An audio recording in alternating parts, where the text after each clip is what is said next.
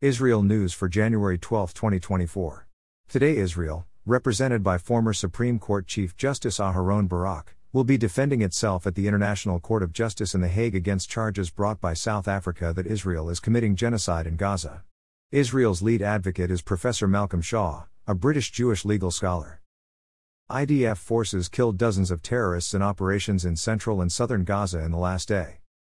US and UK forces struck 20 Houthi military targets in Yemen yesterday, in response to continued Houthi attacks against commercial ships in the Red Sea.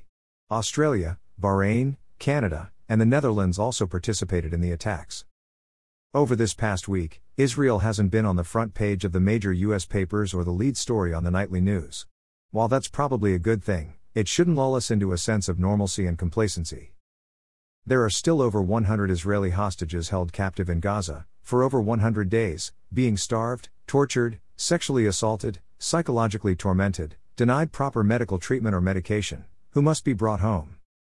Israeli soldiers are being killed and wounded daily, while fighting to destroy Hamas and bring safety to Israel and the entire free world. Over 250,000 Israelis are still displaced from their homes in the north and south. Attacks by Hezbollah against northern Israel continue on a daily basis. Hezbollah continues to maintain its stockpile of over 150,000 modern rockets aimed at Israel which, if used en masse, would overwhelm Israel's missile defenses and cause unthinkable carnage and destruction. Over 200,000 men are away from their families, fighting and standing guard in the north and south, as well as in Judea and Samaria, creating an economic crisis in Israel.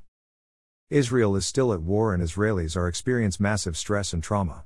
We need to continue doing all we can to help, whether it is through donations, volunteering, prayer, demonstrations, and simply making sure that people know the truth about what is happening there. Thanks for listening to the Israel AM News Summary.